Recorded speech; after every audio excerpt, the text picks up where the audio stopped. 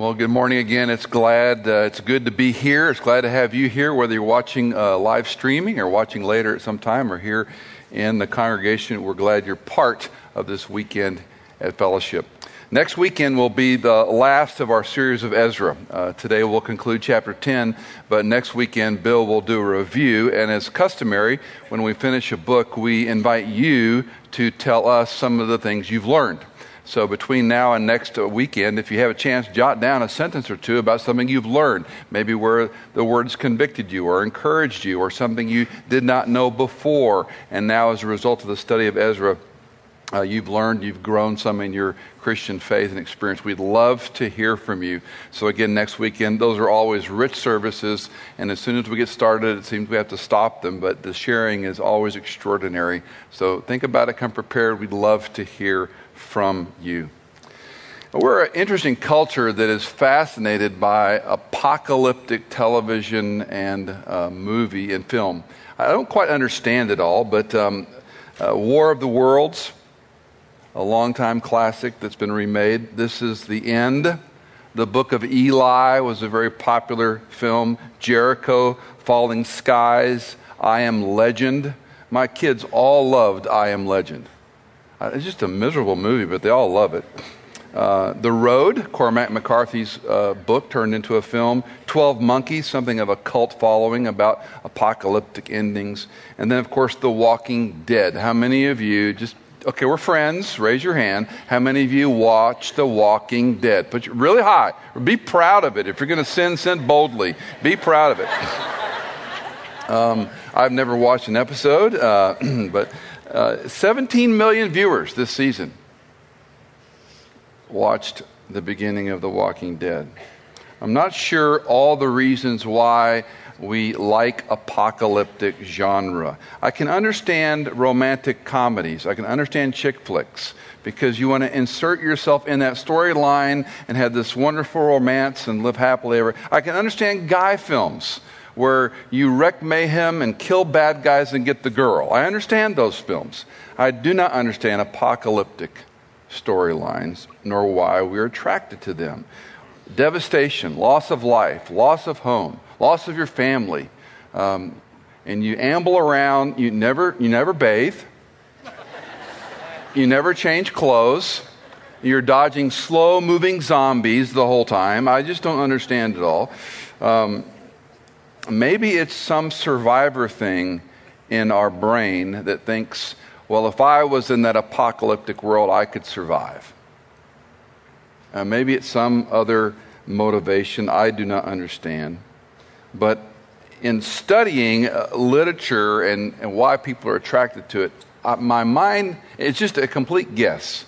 I really think there's this sense of survival in us that is a result of the larger issue of the fall of man. That when Adam fell, he fell far. And in our spiritual devastation, we have a spiritual apocalyptic life. We are sorting through the debris of the fall and our sin nature that affects us far more than we understand. It permeates our lives, it permeates our relationships, it permeates so much of our world, and we live in a kind of spiritual apocalyptic wasteland. The debris of a relationship, the wreckage of sin, the injury it's caused to others, death, trespass, sins that are a part of our experience. We need a Savior. We need someone who can remedy the apocalypse. Our need is not partial, it is total. Our need is not just for part of our life to be restored, but our entire life and being to be restored. You see, our sins have a greater impact than we are willing to acknowledge. And our forgiveness from God has a greater effect than we understand. Our sins have a greater impact than we are willing to acknowledge. But our forgiveness has a far greater impact than we understand. How can we love the world more than Him? How can we love our sin more than our Savior? How can we love the lust of the flesh, the lust of the eye, the boastful pride of life more than Calvary. Lloyd said last week, confession is recognizing our sin as inexcusable, God's righteousness as unassailable, and His mercy as our only hope. Confession is recognizing our sin is inexcusable, God's righteousness as unassailable, and His mercy as our only hope. Yet we persist in toying with sin. We act as though we can take the wild animal and tame it and control it and caress it and pet it and own it, and it won't hurt us because we're smart in the way we manage and toy our sin. The author of Hebrews acknowledges the passing pleasure of sin. And I fear for our culture, I fear for Western thought. Western thought is not somehow superior than all other global views of things, but we are a Western culture with a Western thought, and I fear Western thought and Christians living in Western thought have been so inoculated by allocating you can sin however you want as long as you manage it and life will be fine. It'll go swimmingly. And we've become very good at sanctifying our sin and trying to live this dualistic life of following Christ, yet keeping this well-managed, caged, wild sin in our pocket near us, beside us. God's promise was fulfilled. Israel had gone into exile, into Babylonian captivity because of their sin. He used a neighboring enemy to bring judgment on them and takes them into captivity. Between 2 and 3 million Jews have been in captivity. 70 years later, they are freed to go home. The exiles can return. In the first 6 chapters of the book of Ezra, it was under Zerubbabel, leading shy of 50,000 people back to the city. In chapters 7 to 10, it is under Ezra's leadership, and he's restoring the people. So a good way to think of the book, the first 6 chapters are restoring the temple, the next are restoring the people. We've got to rebuild the temple in order to worship God in the name of God, in the place He put it. You can't worship Him in Babylon. Now we've got to restore the people morally and spiritually so they can worship Yahweh Elohim back at this temple complex. And that is the high level of the book. I want you to open to Ezra chapter 10, and as you find your way there, keep your hand there, then go over to Jeremiah chapter 29. Ezra 10 and Jeremiah 29. Isaiah, Jeremiah, Lamentations. Jeremiah 29 is one of these texts that is so often used as a country. I think it is a horrible misapplication of the passage. Let me read it and you'll see why. You may be familiar with it. Maybe you've quoted it.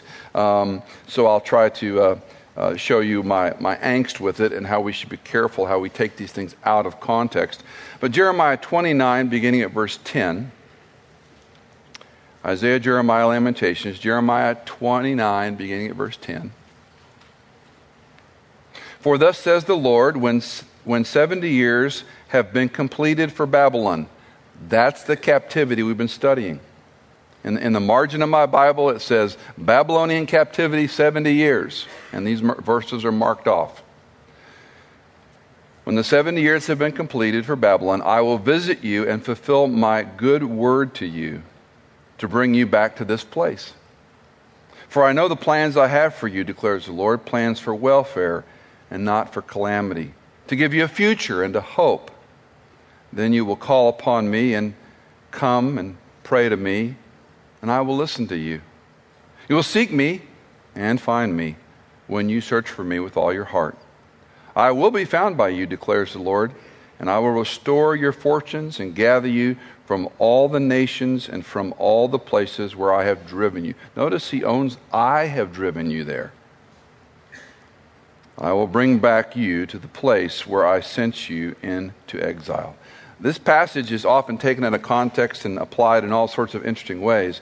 It specifically refers to the Babylonian captivity and how they were 70 years because of a miniature exodus, just like Lloyd referred to several weeks back, Bill referred to as well, that this is getting Israel out of Egypt Redemption from slavery, consecration to worship. We have a mini Exodus. We're coming out of Babylon. We're redeeming them. They've got to go back to consecrate the temple complex to build it, and then they'll be able to worship. So redemption from slavery, consecration to worship. We see the same thing happening in the book of Ezra, the way the Word of God unfolds.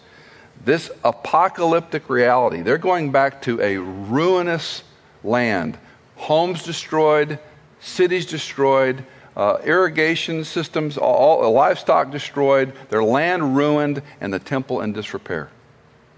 And a small remnant go back. 2 to 3 million have gone into captivity. Less than 50,000 come home. And the second return, probably under 30,000 technically. So they are going back to an apocalyptic reality. They need to know this, and we need to know this. That God's word had not, has not, and will not fail. It had not, it has not, and it will not fail. And that's the faith that begins this arduous journey back. Most importantly, God is going to restore their moral and spiritual lives so they can worship Him. Well, in chapter 9 of Ezra, you see in chapter 9, verse 1, the abomination is identified. When these things had become completed, the princes approached me and said, the people of Israel, the priests and the Levites, have not separated themselves from the peoples of the land according to their abominations. And then it has the long list. Verse 2, they have taken some of their daughters as wives and some of them for their sons, so that the holy race has intermingled with the people of the lands. And chapter 10 is going to pick this up and how we're going to deal, how Ezra's going to deal with this abomination. Let's begin chapter 10, the first 2 verses. I call it bitter tears. Chapter 10, Ezra. Now while Ezra was praying and making confession, weeping and prostrating himself before the house of God, a very large assembly, men, women, and children, gathered to him from Israel, for the people wept bitterly. Shekinah, the son of Jehiel, one of the sons of Elam, said to Ezra, we have been unfaithful to our God and have married foreign women from the peoples of the land, yet now there is hope for Israel in spite of this. Ezra begins this section. We would need to go back and review all of chapter 9, but he's gone through fasting and praying. He's broken. He's repentant. He has the first person pronoun, I, we. He's owning the sin of his people and leading them in this national confession. Sin is exposed. It's gone on so long that these intermarriages have resulted even in some of them having children. And that was unchecked. It was not dealt with. It was improper. Now, Ezra's confession, first of all, moves people to tears, which makes my mind run to a simple question of what makes me cry? What makes you cry? Raising children is a joyful, terrifying, frustrating, delightful, otherworldly experience. We have 4 children. 2 are fairly well on their own trajectory. They're doing well. We have 2 that are still in that formation stage. I don't know that you ever really stop parenting. I think your adult children are done with your parenting, but you and I know we're still kind of parenting, aren't we? Some of the most interesting years, of course, the teen years when they're, learning who they are. Their brain wiring is not quite there yet, and they're basically crazy. As I've often quoted, Dr. Hendricks said, grandchildren are God's rewards for not killing your teenager. But teenagers can challenge the best of us, and if you've been through those years, and if you haven't, it's so much fun. You'll love it all. But girls in particular had to do this triangulation thing with their friends. And they're best friends forever with one girl, and then 2 days later they are mortal enemies, hate each other's guts. They're in their bedroom crying a cascade of tears because this friend did this to them. And it's just so joyful as a parent to watch this. Nothing you can do about it. You just watch them cry. And cry they do. And it's just part of growing up. It's part of our culture. What do you cry about?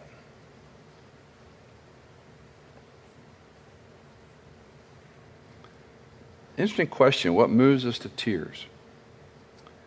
The author here is crying, and the people are crying because of their sin. When was the last time you wept bitter tears over your sin? Had an individual come up to me in a prior service and said, I've never cried about my sin. See, we're in a culture that blames everybody else for everything in life.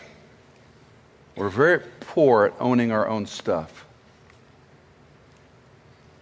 Well, I wouldn't have done this if so-and-so. This wouldn't have happened if. And we're always playing the victim. That's why this culture of the Western mindset has leaked into us so deeply that we think we deserve something. And you know what we deserve? Hell. And that's where the Christian mind's got to change. And we have to own our sinfulness. As I think about this, I don't know nationally an example. 9/11, of course, the Sandy Hook event. We cried as a nation, probably more so at 9/11 than Sandy Hook. Certainly the families in that area cried corporate tears. But when have you cried publicly because of our sin as a believing community? Striking a large assembly has gathered the contagious of the weeping, and they cry these bitter tears. Well, we have the act of courage coming. What are we going to do now in this situation? Verses 3 and 4. So, now, let us make a covenant with our God and put away all our wives and their children according to the counsel of my Lord and of those who tremble at the commandment of our God, and let it be done according to the law. Arise, for this matter is your responsibility, but we will be with you. Be courageous and act. Now, one quick note caveat here. Verse 3, your Bible might have my Lord, to the counsel of my Lord. Now, there might be a question mark. Are we talking about God, or are we talking about Lord as a sir title? I'm going to lean that Shekinah in verse 2, Shekinah pronunciation, that he is saying this to Ezra. And he's speaking to Ezra saying, my Lord, you can do this. And the reason I lean that way is at the end of verse 4, it's your responsibility. We will be with you, be courageous and act. He's not talking about God at this point. He's talking to Ezra, the priest. That's at least my argument. What's he doing here? Number one, he's admitting their unfaithfulness, but he has hope. Don't miss that. He owns their sin. They've been crying bitter tears. He owns their sin. He says, we have to deal with this. But if we do this, we can have hope. Let us make a covenant with our God. We've talked many times about cutting a covenant. And the first time we have it is with Abram and God. And later off we have covenants that are made. We talked about bilateral and unilateral covenants. But the word in Hebrew means to cut something, to cut a covenant. And it simply means this. If we make a covenant, if you and I made a covenant, and I would do my part and you would do your part, it's a blessing-curse motif. If you do your part, fine. If I do my part, fine. If you don't do your part, I can kill you. If I don't do my part, you can kill me. That's the idea of cutting a covenant. I will cut you if you don't keep your part of the bargain. You can cut me if I don't keep my part. That's the picture. So the cutting of the covenant here, we're going to cut this covenant with God. Now, this is hard for us to stomach when it says, put away our wives and our children as a Western mindset. We're very far removed from the social, the historical, the spiritual issues of intermarriage of the Jewish people. It is an egregious sin in the law of God for them to marry outside their nation. I think it's striking to keep the context in mind. According to the counsel of our God, we will tremble at his commandment and of our God, and we will obey him. Do we tremble at his word?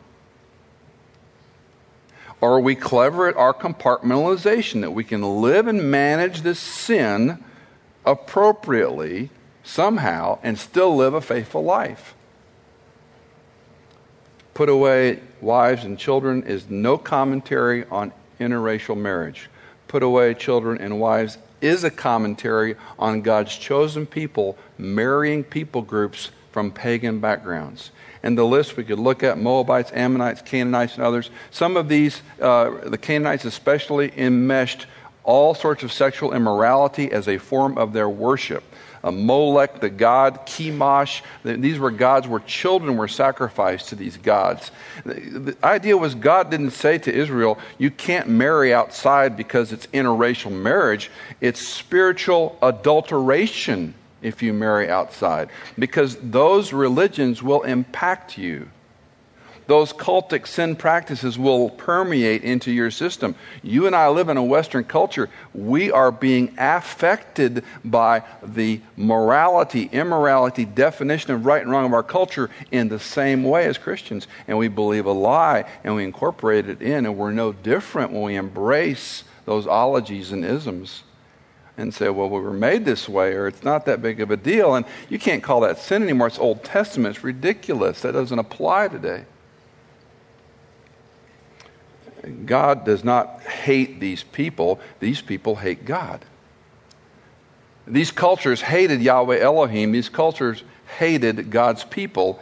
And because they practiced these idolatrous, immoral, religious systems, God said, don't marry them. And we saw what happened to Solomon when he does. Listen to Deuteronomy 7, verses 3 and 4. Furthermore, you shall not intermarry with them. You shall not give your daughters to their sons, nor shall you take their daughters for your sons. For they will turn your sons away from following me to serve other gods.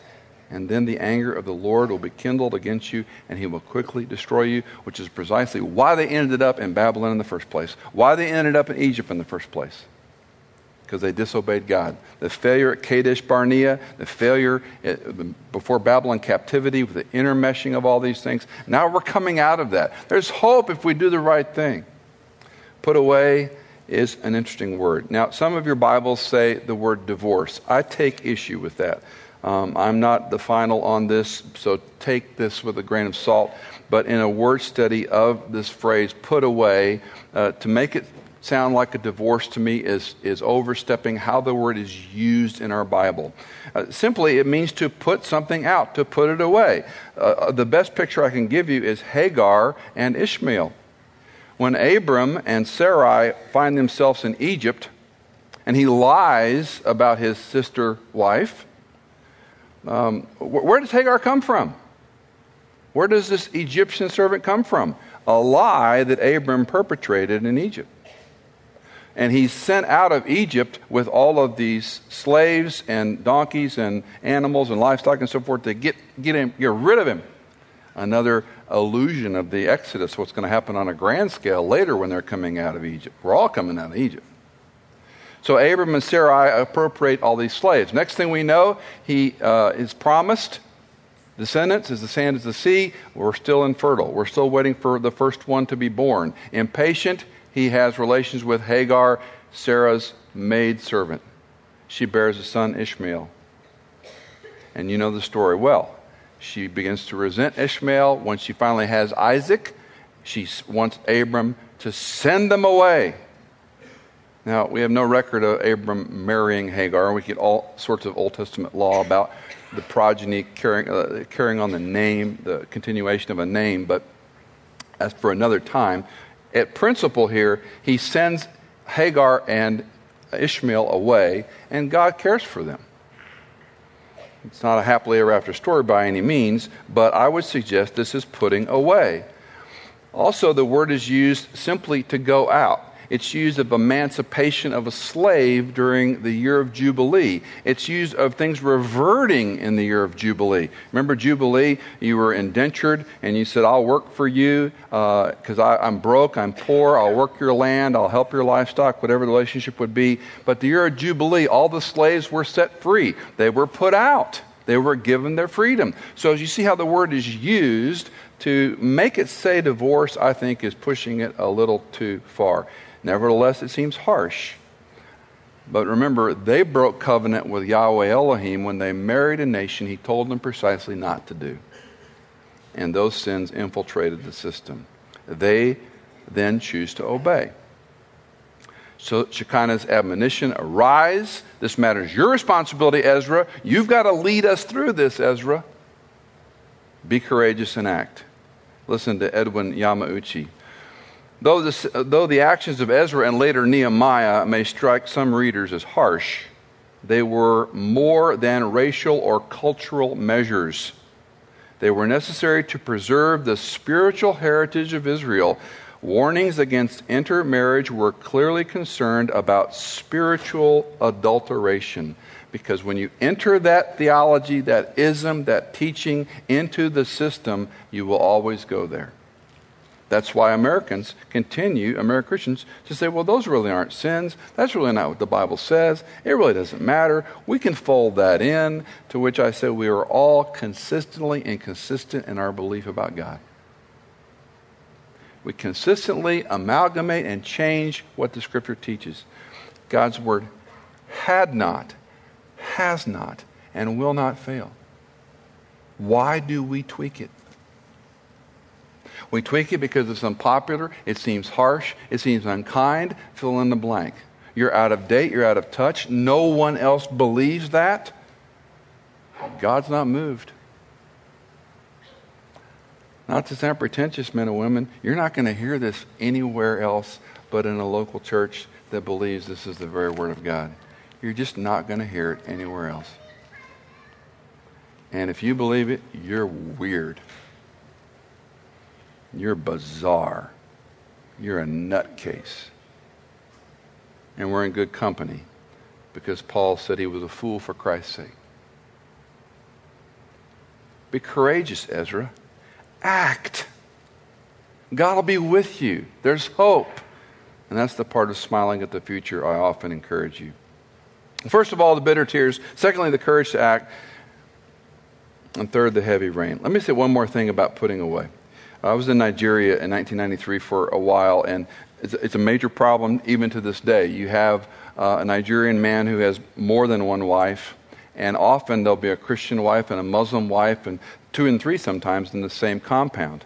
And if that man comes to Christ, what would you tell him to do with his 2 or 3 wives?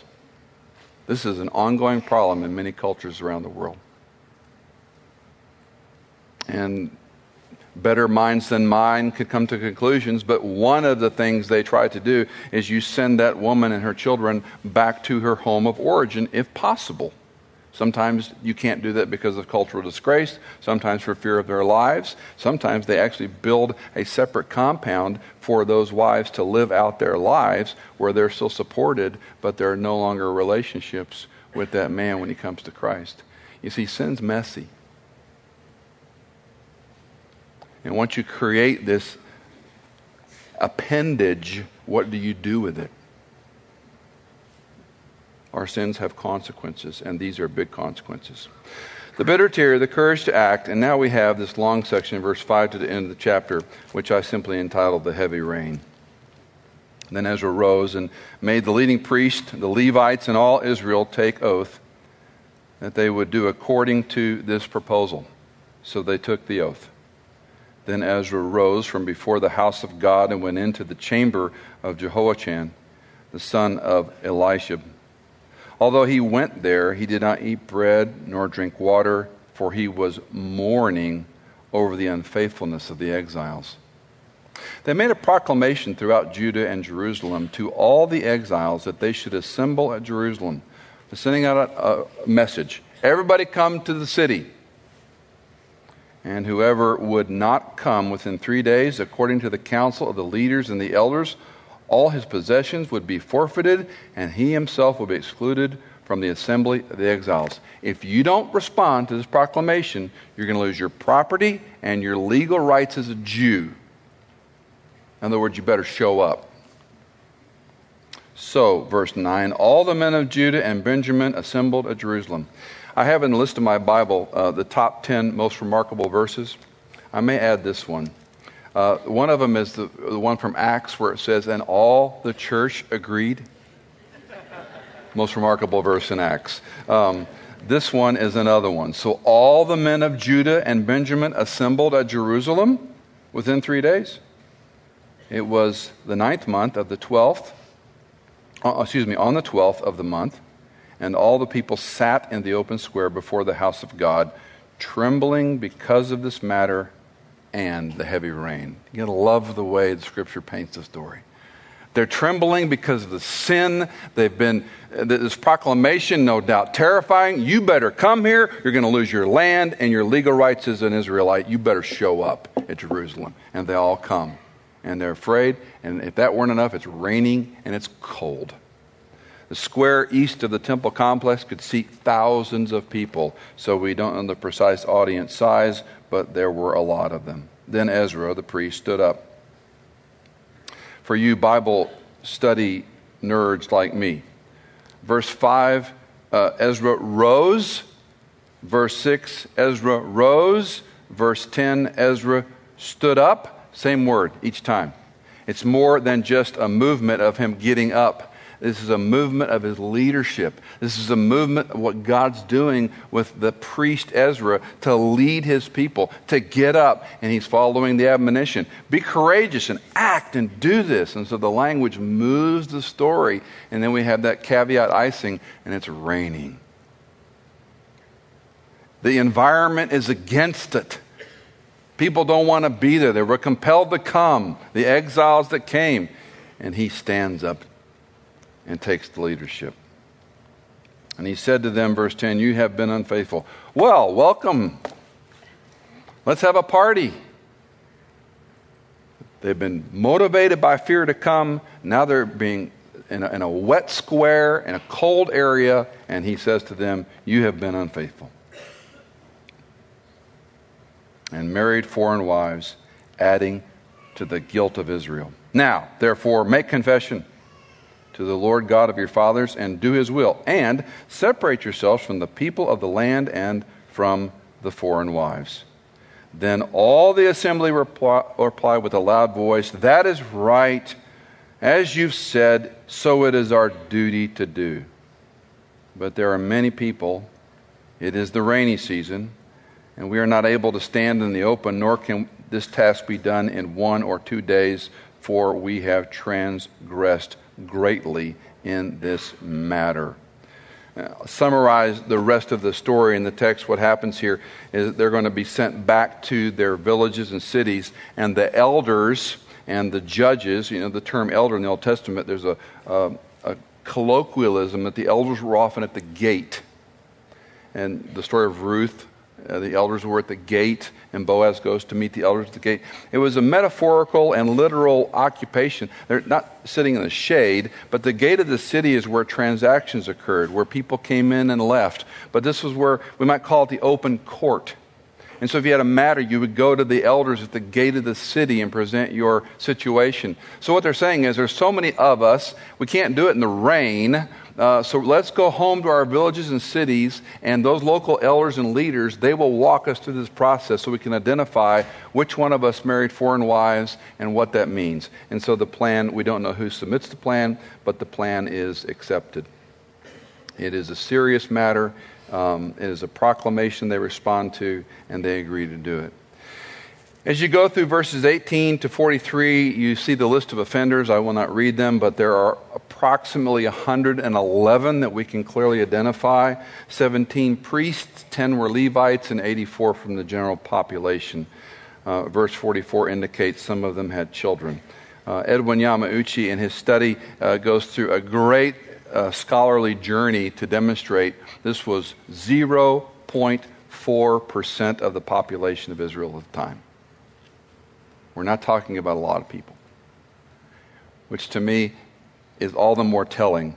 God's concerned about the little sin. It wasn't a little sin that they intermarried, but when you're thinking of thousands of people, we're just talking about a few. Your sin and mine matter to this body.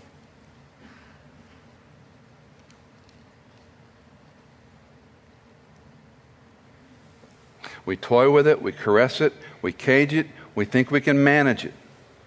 And we're smart because 1 John 1:9 is our get out of jail free card. Most of you are pretty mature in your faith, and you know in the back of your mind that as long as you admit it and confess it, He will always grant you forgiveness. We sang the song. Luke read the passage. As far as the east is the west, He removes our transgressions from us. How dare we enter sin knowing that?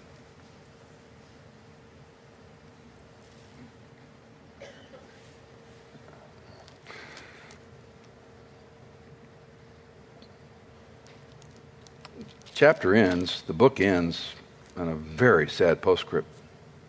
And all these had married foreign wives, and some of them had wives by whom they had children. The end. Yet, Nehemiah continues the story. In fact, most Hebrew scholars believe it's one story. Ezra's account concludes. It's over. It's done. It's a painful ending. But Ezra did what God commanded him to do. Zerubbabel got him out of exile to rebuild the facility.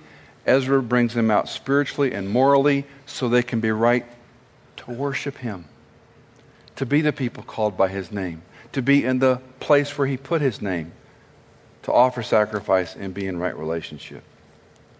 Now, the good news is we'll find Ezra again later on in the book of Nehemiah in a very different light. I often read these guys, whether it's Nathan the prophet or any of our minor prophets or major prophets, and think of their lives. They were lonely, difficult lives. And for Ezra to do what he did was no small task. But he had the courage to believe God's word had not, has not, and would not fail. And at the end of the day, is that not our hope? So, number one, do you own your sin? Or do you coddle it, caress it, feed it, cage it, manage it? Do you really think that the abundant life is to trust Christ and be granted forgiveness of all of our sins, be assured of an eternal relationship with Him in His kingdom forever, and to live managing sin all of our life the way we manage sin? Is that the abundant life?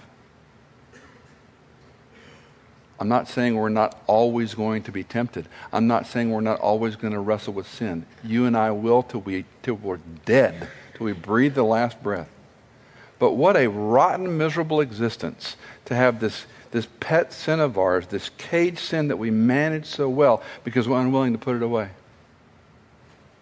Can't do it in the power of flesh. Can't do it in the power of 12 steps. 12 steps may help you. 12 steps isn't the cure for anything. God is our only hope. Our need is not partial, it's total.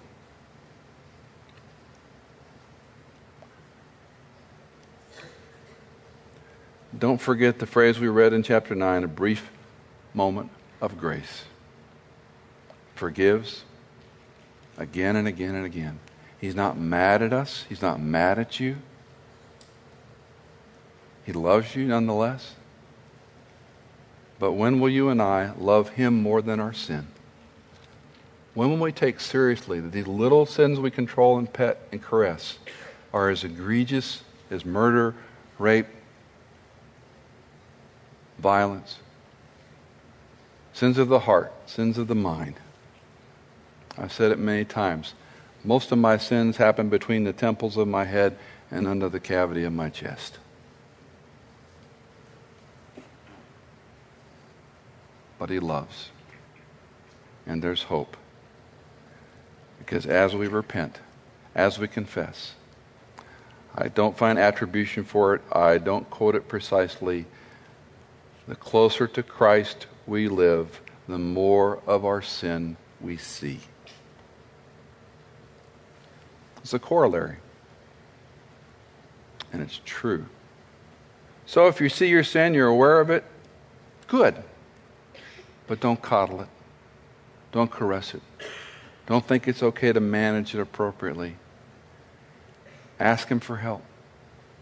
Repent, and repent again. And maybe you need to cry some bitter tears over it. And know that He loves you. and know that He cares and know that He does forgive. And fall more in love with your Savior than with your sin. Father, we need you not partially but totally. We have no concept of the impact of our sin and how it affects others. Nor do we appreciate the extent and effectiveness of your forgiveness in our lives. We of all people who know you and know your word should be examples to others. And I pray your Spirit will so move in each one of us that we will clean out the garbage in our lives, that will call sin sin, that will cry some bitter tears when need be, that we will own it and not blame anyone for our choices or our condition. And we will live to serve a righteous and holy God. Thank you that you love us. We pray in Christ's name. Amen. God bless you. Have a good week.